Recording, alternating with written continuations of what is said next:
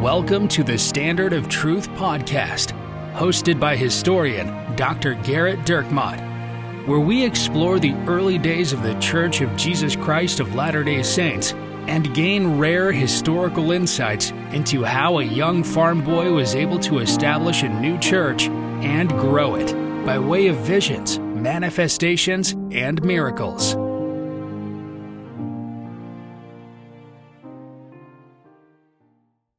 Hi, welcome to another episode of the Standard of Truth podcast. I'm your host, Dr. Garrett Dirkmaat, and I'm joined by my friend, Professor Richard Leduc. Hello, Garrett. When last we left you, after the unpublished or the uncanonized revelations from the prophet Joseph Smith, we talked about a couple. We went heavy in the paint on copyright law in Canada.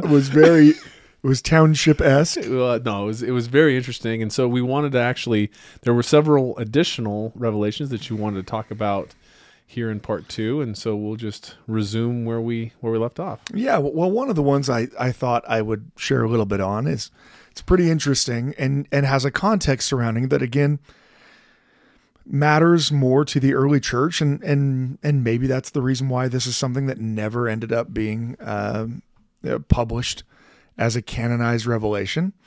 But in 1834, in December of 1834, this is what the revelation is.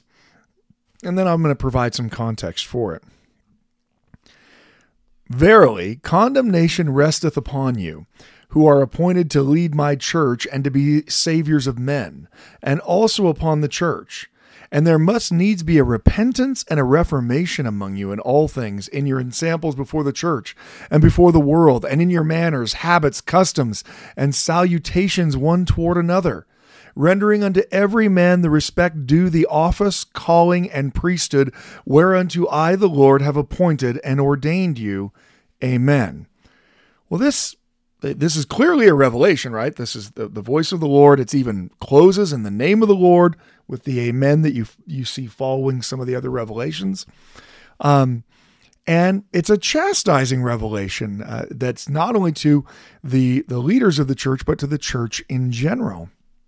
And the minutes of the meeting in which this revelation is received provide context into what exactly the condemnation is coming from. And it's actually pretty interesting, or at least it's as interesting as townships or the Treaty of Guadalupe Hidalgo or Canadian copyrights. The Canadian. What about Kansas-Nebraska Act? We haven't done that one yet.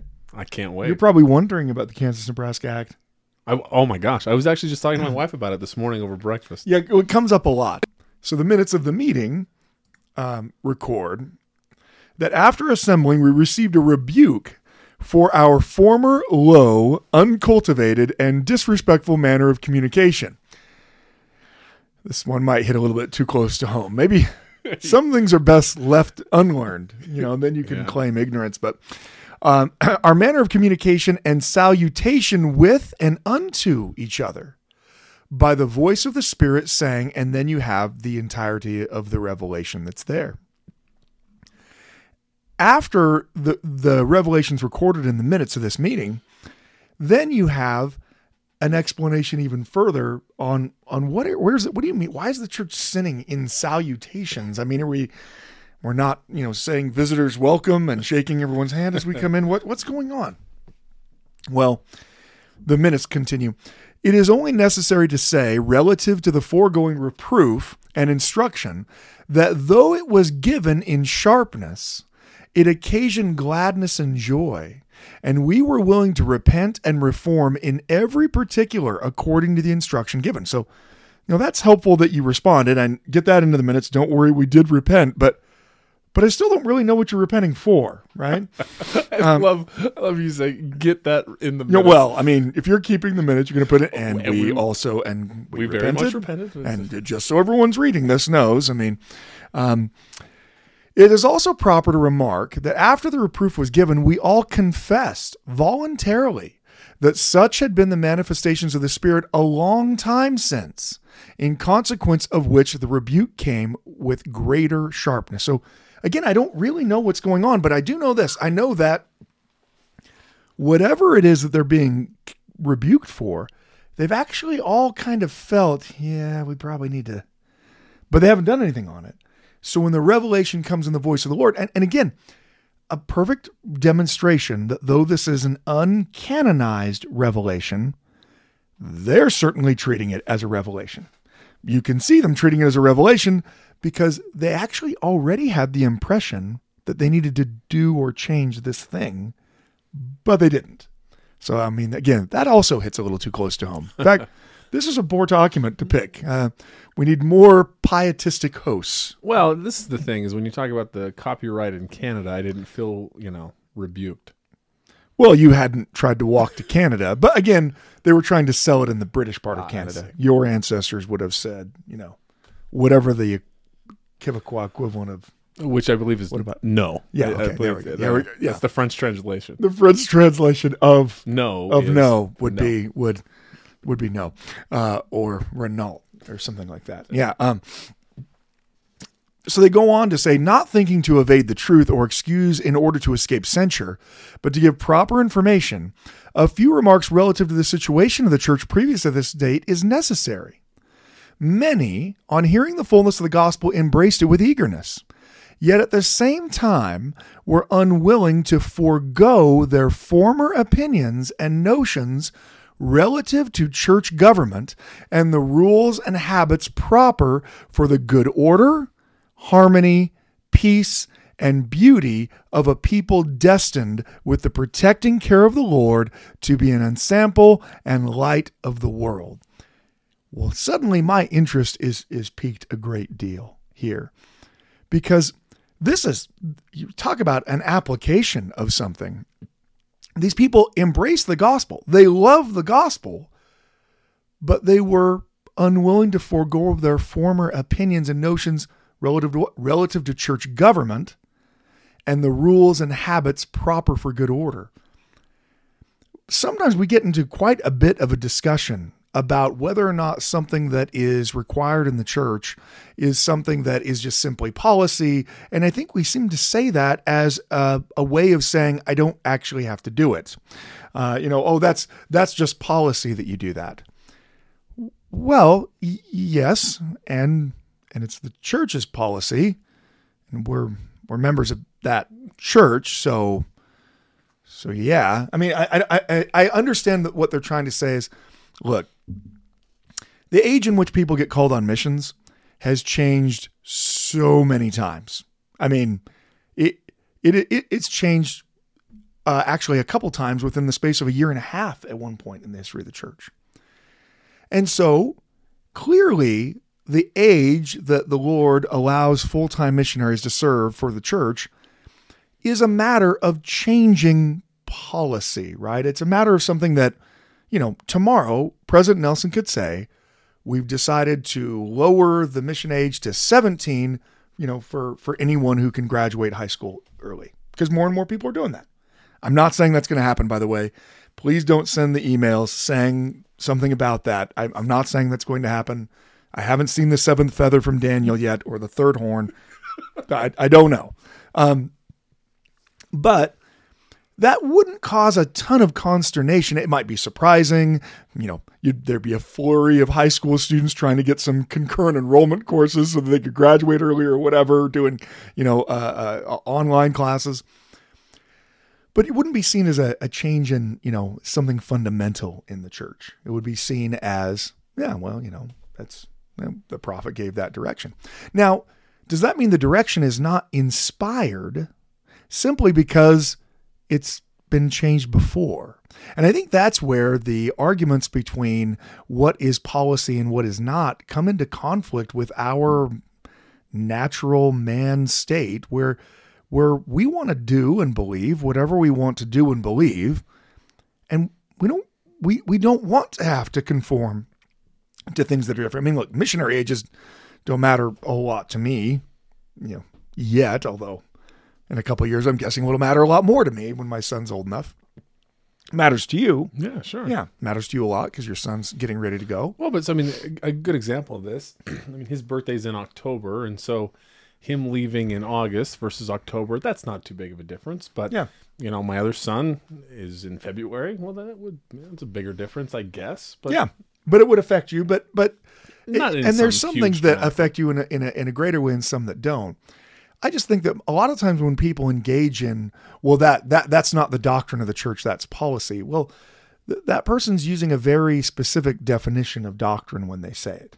I mean, here, this document seems to be acknowledging that there are aspects of the church's government, the rules and habits proper for good order, harmony, and peace, are necessary to order in the church.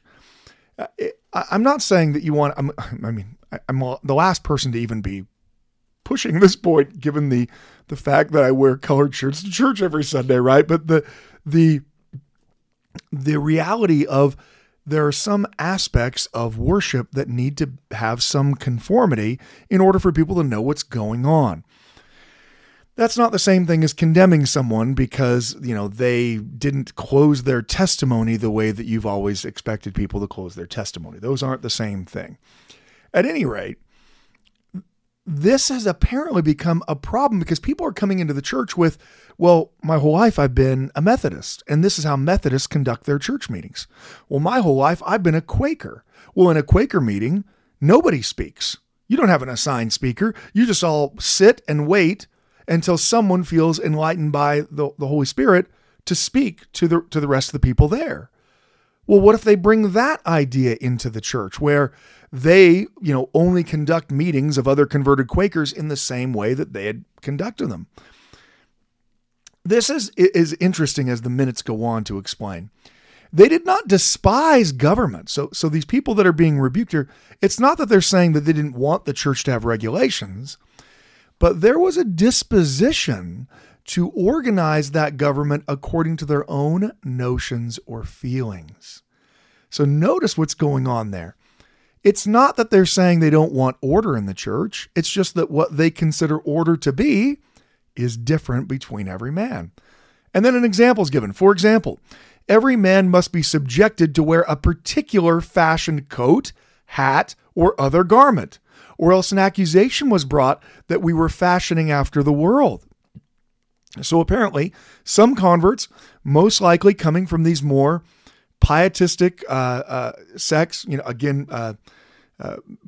possibly coming from the number of Shakers that they have, who Shakers deliberately wore almost, uniform type of clothing in the sense that it was very plain, and you couldn't have anything that called attention to yourself. Well, there appear to be people who come into the church who are trying to say the same thing. Oh, if you're worshiping God, everyone needs to be wearing something uniform, right? Or everyone must be called by their given name without respecting the office or ordinance to which they had been called. So there were other religious faith movements at the time that were so opposed to the idea of any position or power inside of Christianity that even if you had an office in the church, you were only supposed to call people by their first name. I mean, maybe we should look up this church so we can go join it. I mean, so it sounds good, but and so people are doing that. They're, hey, Bill, instead of referencing his calling and office. So this is the minutes go on. Thus, President Smith was called Joseph or Brother Joseph. President Rigdon, Brother Sidney, or Sidney, etc. This manner of address gave occasion to the enemies of truth and was a means of bringing reproach upon the cause of God. It's very interesting that part of the reason why this topic is being highlighted here, both in the Revelation and in the minutes, is apparently there are people that are using the familiarity in the church to undermine its truthfulness. This manner of address gave occasion to the enemies of truth and was a means of bringing reproach upon the cause of God. But in consequence of former prejudices, the church, many of them, would not submit to proper and wholesome order. This proceeded from a spirit of enthusiasm and vain ambition, a desire to compel others to come to certain rules not dictated by the will of the Lord. So you apparently have congregations in which people are teaching No, you don't ever refer to Elder Johnson as Elder Johnson. You only refer to him as Bill. You don't refer to his calling. You don't refer to President Jones as President Jones. You only refer to him as, well, also Bill. Probably. There are lots of Bills, lots of Williams in early America. Now, it's one thing to have it as personal preference, the way that someone is speaking. It's quite another to insist upon it as part of someone else's religiosity. I'm going to guess that just about every single person listening, or those of you who've stopped listening already, know that of an occasion in the church where someone has, in a church setting, very strongly, adamantly advocated that things be done a certain way, but the way that they're advocating isn't actually from the church's policy or doctrine.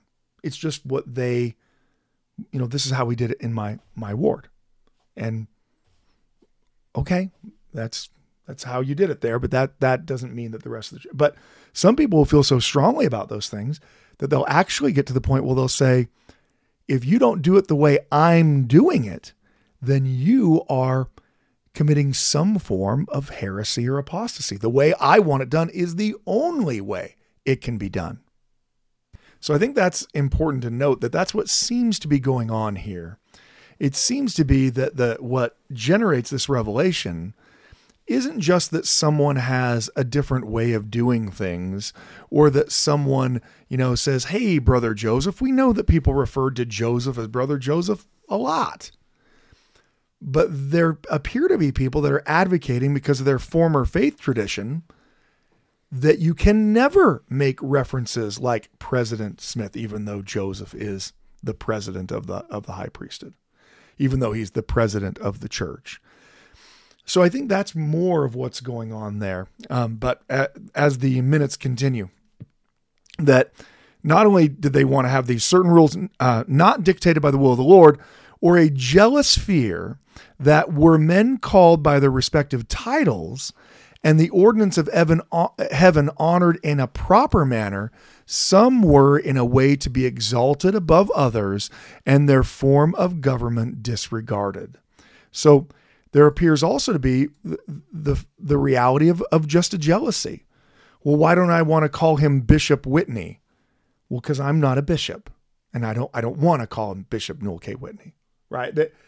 That might seem petty. Again, you probably know someone in your life who has wanted to climb the ladder of church governance only to find themselves not climbing the ladder, or that the ladder doesn't exist.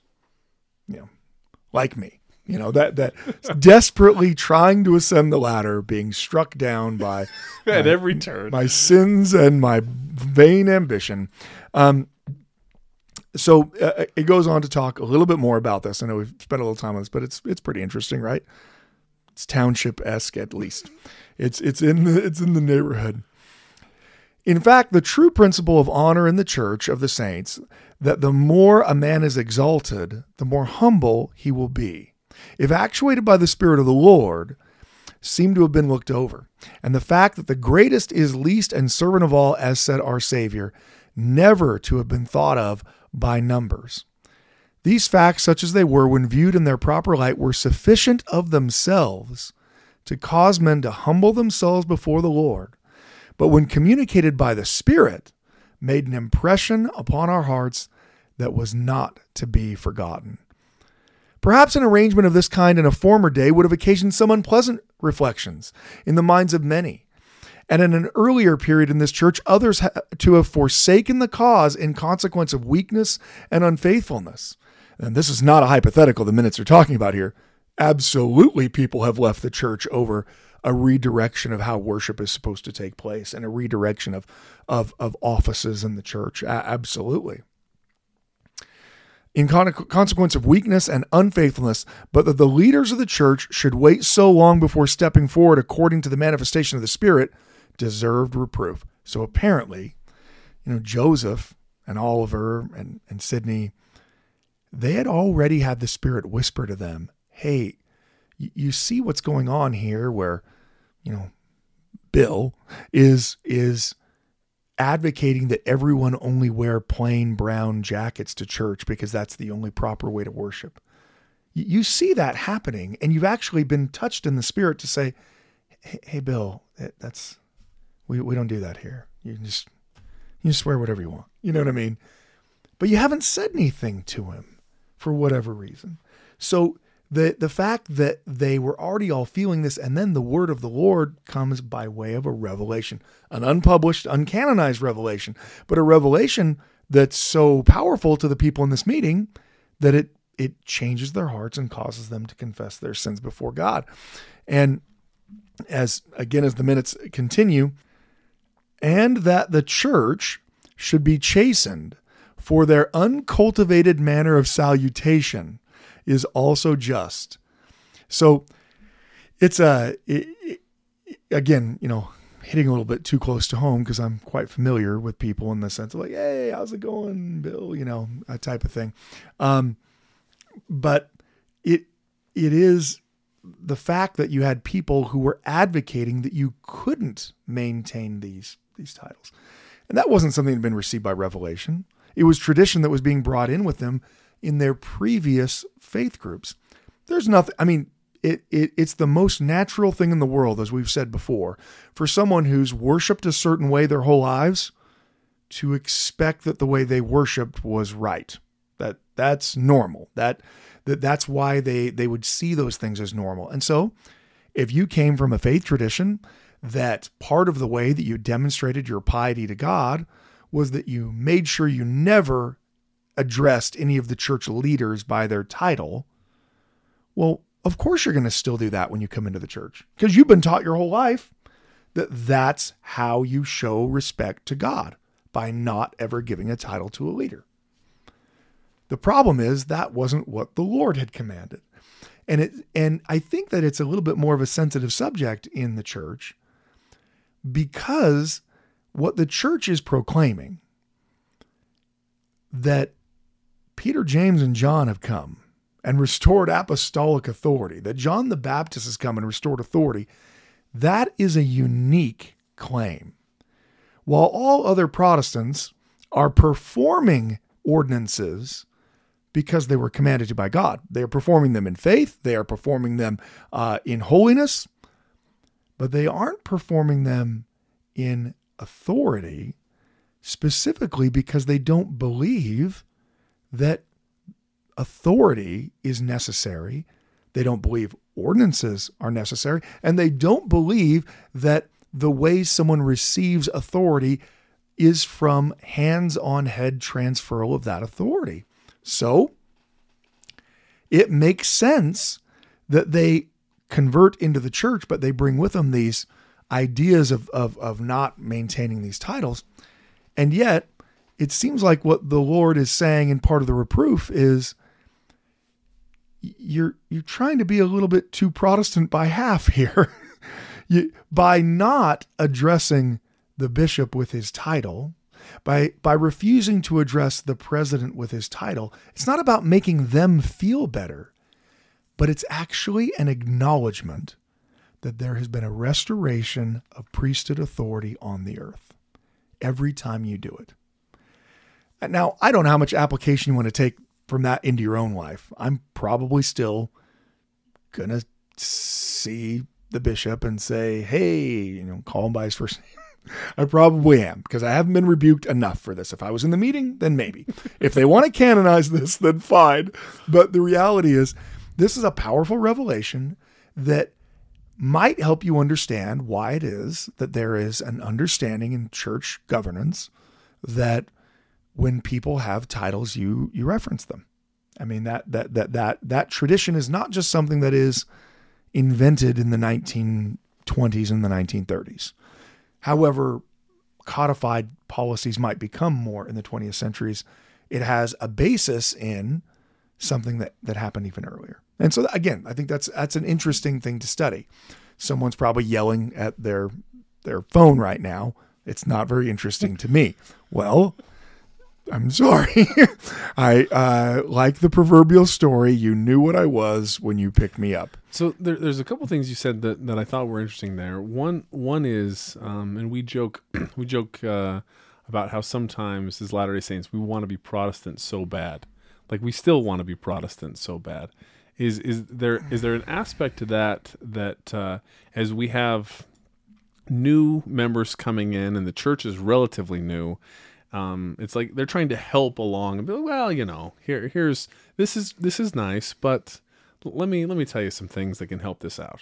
Well, think for a moment, if you were an Episcopalian and you became a Latter-day Saint in 1833, your worship services would have gone from being incredibly regimented. Regalia would have been worn by your priest. You would have had, something that's frankly, don't tell the Anglicans I said this, but quite similar to the Catholic Mass, certainly in the 1800s especially. And your preacher would not have been Bill. Your preacher would have been a highly educated, professionally trained Anglican priest. So just by the very nature that your worship services are almost entirely taking place inside actual churches, buildings, they're not outside, they're actually in, a stone church that's been built, that they're being conducted by a professional pastor who has years of experience and all kinds of education. Well, that worship service is going to look very different than a Latter-day Saint worship service where the presiding elder who's preaching to you that Sunday is, also the town blacksmith. And that's the extent of his education.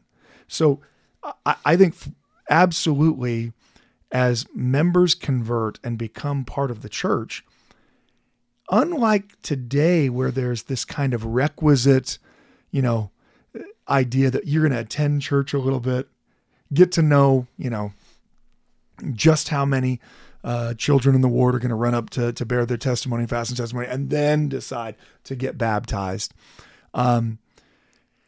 There really aren't a lot of opportunities to go to a Sunday church meeting, and there certainly aren't any meeting houses for them to go to. So I think that actually kind of goes to your point that when you see what appears to you to be kind of chaotic, you might, from my experience, if we do X and we do Y, then that would, so I certainly think that would be the case for some people. I think for other people, they simply just come from a background of being a shaker. Well, this is how I was always taught to worship. And in the absence of the church saying, yeah, don't do that anymore, we do this, of course, that's what they're still going to do. So the majority of the converts that are coming in, they weren't borderline agnostics, and now they're all of a sudden Latter-day Saints. Yeah. I mean, look, are there people who, lost their faith in God and then become Latter-day Saints? Sure. But there's almost, because the demographics of the country are just not that. Yeah, the majority of them are Christians. Nearly all of them are Christians, and the very fact of where they are coming from. Again, by 1834, we have converts from everywhere, including Canada, just for you, but not the French part. And so they are everywhere, but the vast majority in these early days of the church are coming from New Hampshire and Vermont and New York and Massachusetts. They're coming from these New England and middle state areas. And so those are the most religious parts of the United States. So yes, you can find people who are disillusioned with the acrimony between religions in those places.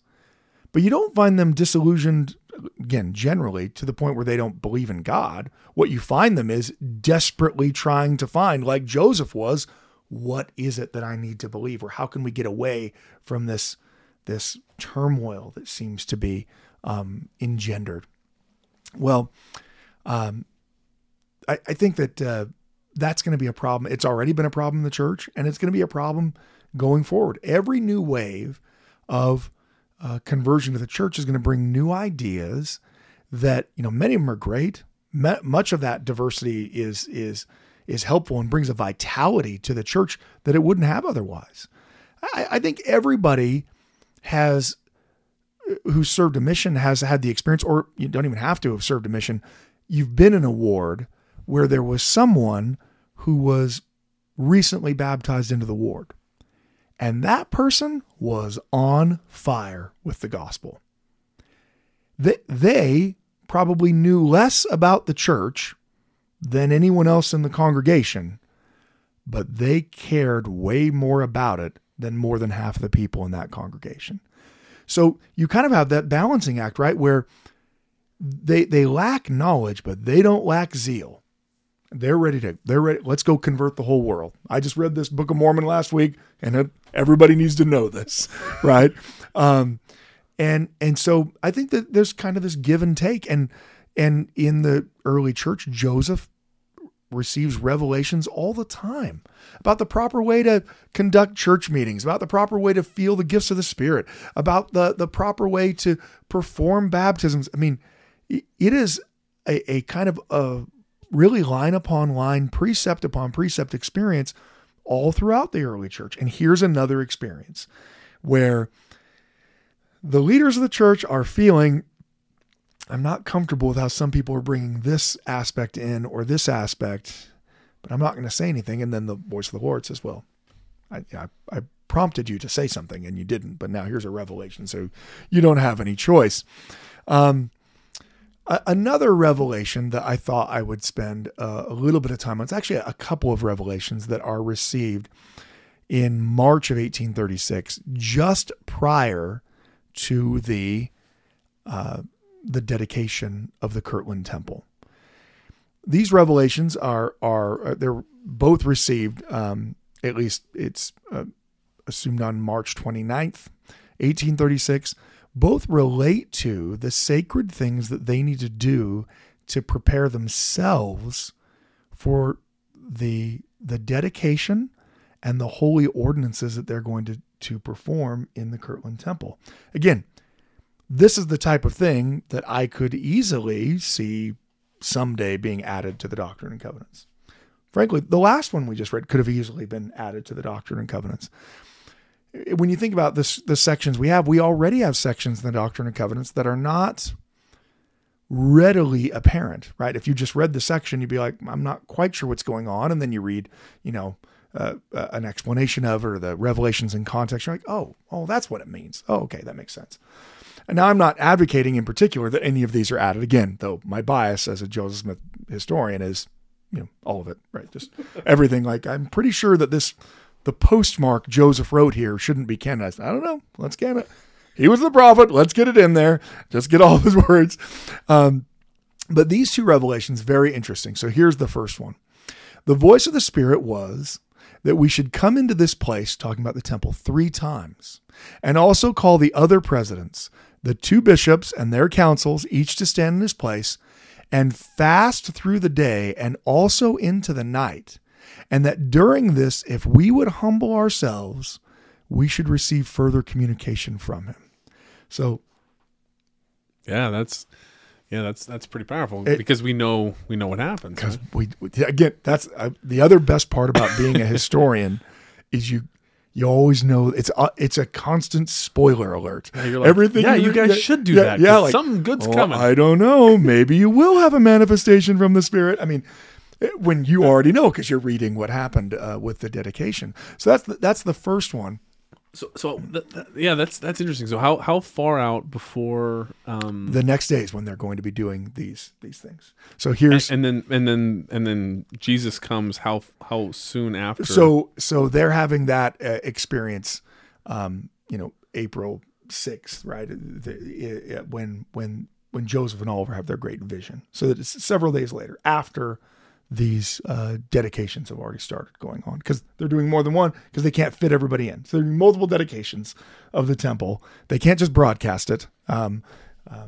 even though they do try to throw their voice pretty far. But here's that second one in relation to this. So the leaders are supposed to gather and essentially stay in the temple in order to make themselves holy so that they can then be a part of this, both the dedication and then also the ordinances that they're going to be performing as part of those ceremonies.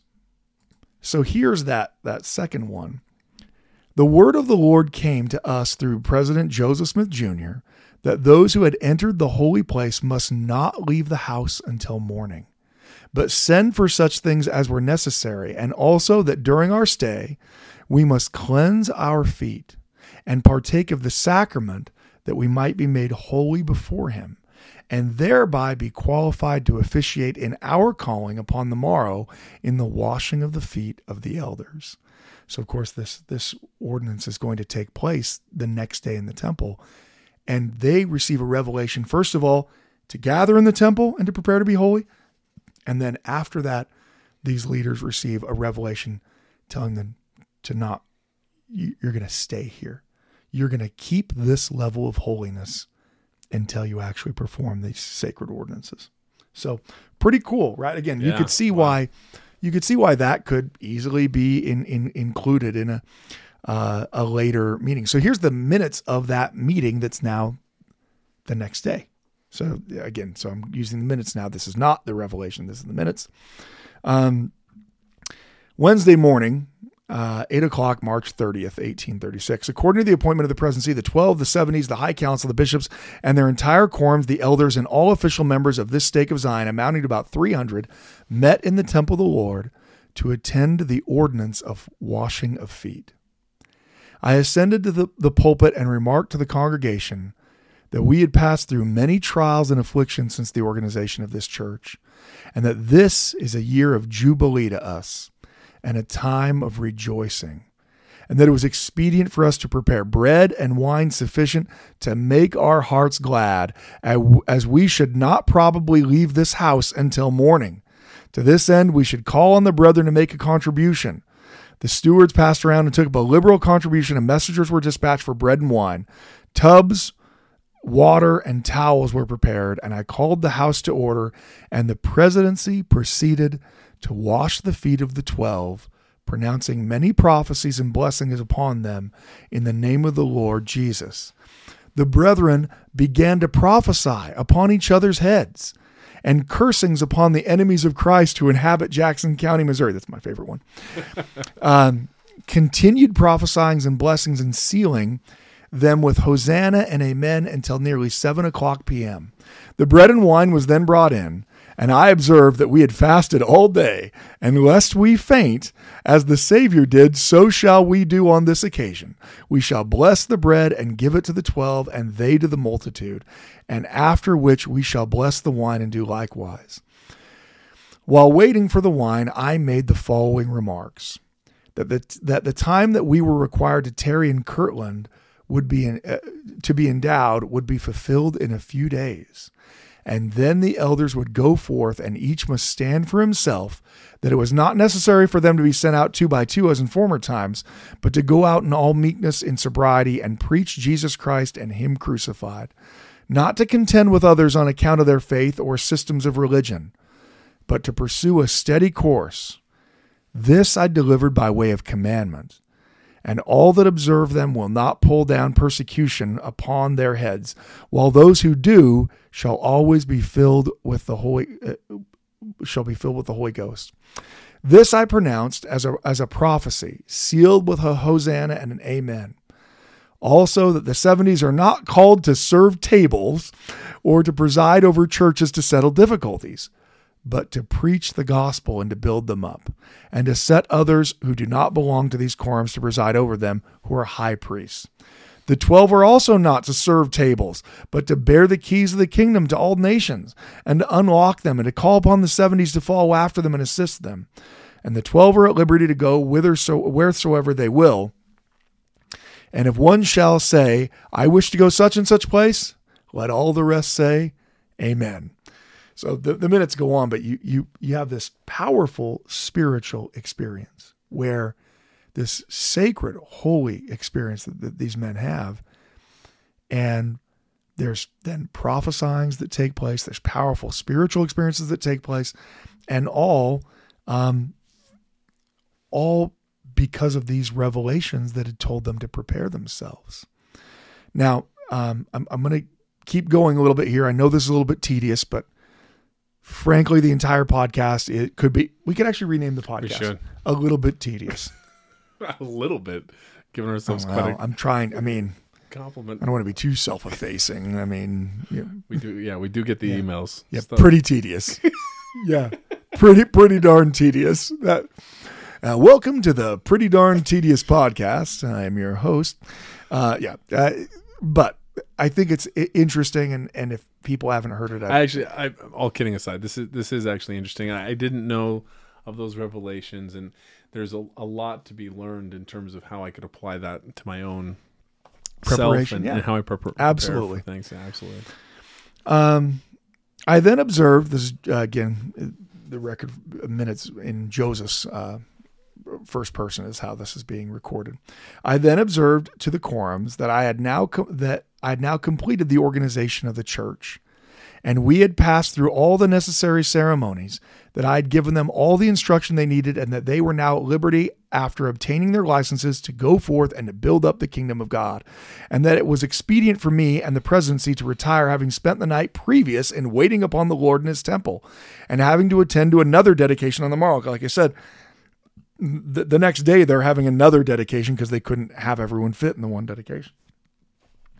Or conclude the one commenced on the last Sabbath, for the benefit of those my brethren and sisters who could not get into the house on the former occasion, but that it was expedient for the brethren to tarry all night and to worship before the Lord in his house.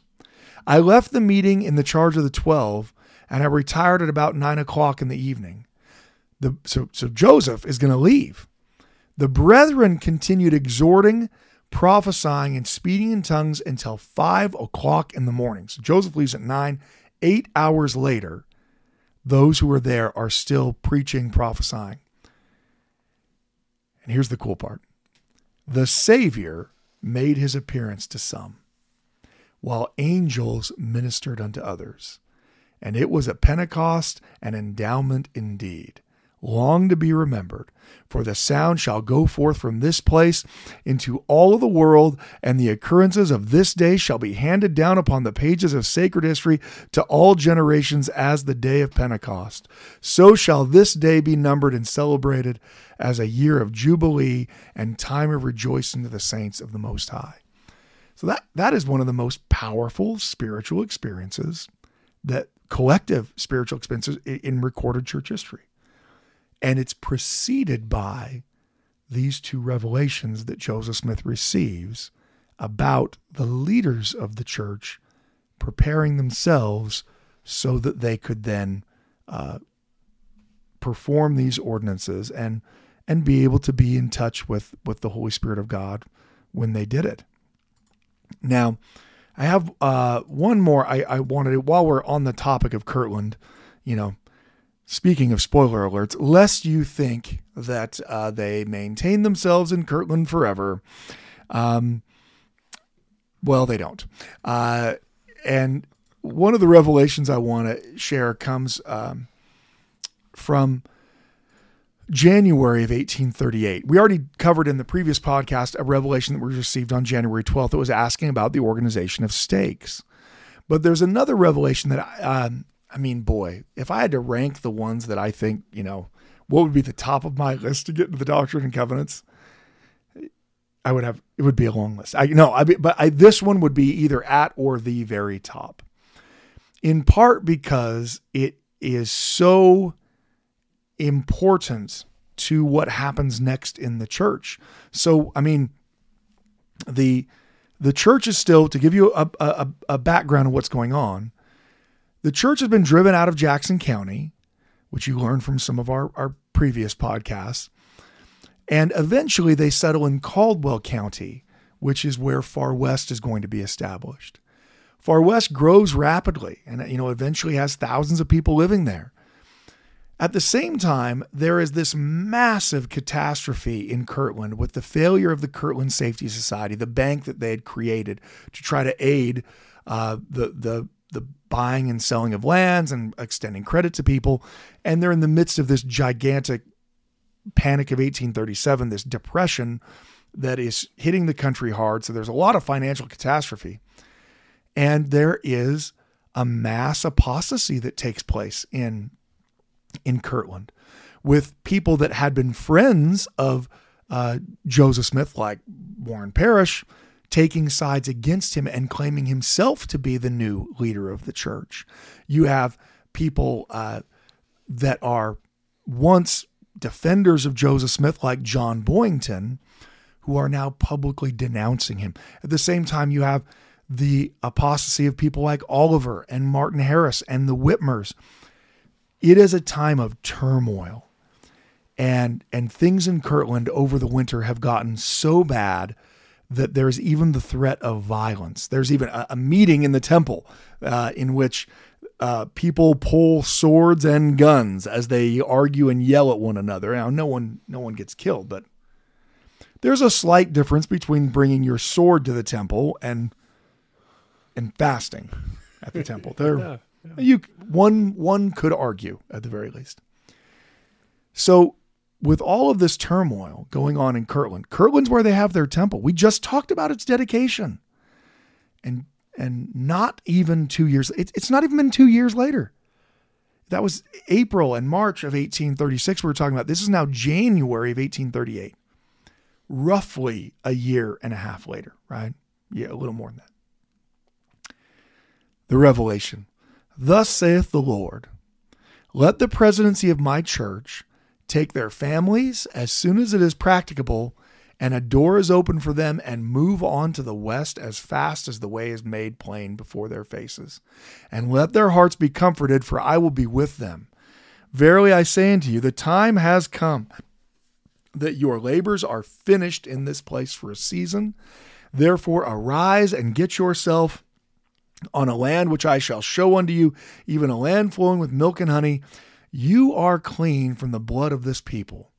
And woe unto those who have become your enemies, who have professed my name, saith the Lord. This is a powerful part of this revelation. It's not just woe unto those who've become your enemies. Woe unto those who've become your enemies who profess my name.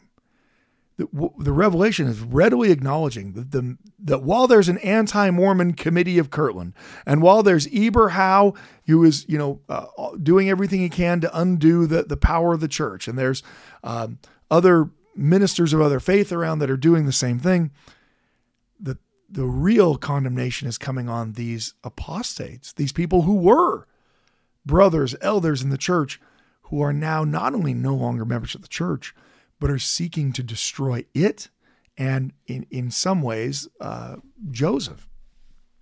As the Lord continues, for their judgment lingereth not, and their damnation slumbereth not. Let all your faithful friends arise with their families also, and get out of this place, and gather themselves together unto Zion, and be at peace among yourselves, O ye inhabitants of Zion, or there shall be no safety for you. This is not just a call to the presidency, it's a call to all the faithful members of the church. January 1838, it's not just Joseph who's going to leave and go to Far West. This revelation is going to declare essentially to the members in the Kirtland area, like previous revelations had also provided. If you are still a follower of Joseph Smith, if you still believe he is the Lord's prophet on this earth, then you need to leave. And this is not a minor leaving. This is far greater distance than any other. When they left from Colesville to Ohio, that was several hundred miles. And that was daunting and that was difficult. But now they are leaving an established city, a temple that they have worked on for half of a decade, that they have just barely gotten possession of. They have homes and farms. They have cemeteries like Parley Pratt, where you have your wife and child buried, right? There's there's a connection to Kirtland. And the voice of the Lord comes and says, you need to leave. And all of those, all your faithful friends arise with their families and get out of this place. There are very few times where you get to have this kind of, I think we joke about it all the time, right? Like, well, what if President Nelson says we all got to go back to Missouri next week? You're going to be ready to go. And it's usually someone who's trying to sell you some type of food storage, or maybe a suit that can capture your own sweat and turn it into drinking water. I don't know. But, that hypothetical is bandied about a little bit. But part of the reason why it's kind of funny to even speculate is everyone takes it as such a hypothetical. Of course, I don't actually think that tomorrow President Nelson's going to tell us all to move to Missouri. But I don't think that many of the saints living in Kirtland thought that God would call them to go 1,000 miles from their homes that they've had, from their temple that they built, to the western Missouri, far west, essentially in the middle of nowhere, and also in the middle of winter. They're being commanded by God to leave in the middle of winter. So there's a real winnowing here in a very stark way. The people who follow this revelation, they go to far west. The people who think Joseph is a fallen prophet, who think that Joseph, the Kirtland Saved Society, that can't, they don't go. And, talk about the winnowing of the people who are followers and the people who aren't. This separates them. So what do you end up with in far west? You have incredibly faithful people arriving there in Missouri, because the only reason they're there is they're following a commandment of the Lord through Joseph to leave everything behind in Kirtland and move to Missouri. That's what part of the reason why I say this revelation, it would be key to understanding other aspects of the gospel in the Doctrine and Covenants. Why is Joseph and why are the saints leaving Kirtland and going to far west? It's not just because Joseph was like, well, I'm tired of dealing with the people here. I guess maybe we'll go try far west. That might not be too bad. No, it's because the Lord told him he had to leave. And so Joseph does. There's a sense, too, in the revelation that one of the reasons why Joseph is unwilling to leave, or the reason why he needs a revelation to tell him to leave, is that he's still endeavoring to try to bring back to the fold these people that have so recently jumped ship, right? That passage in the Revelation that says, you are clean from the blood of this people. You've done your part. You've tried to bring them back. You've testified. You've done your part.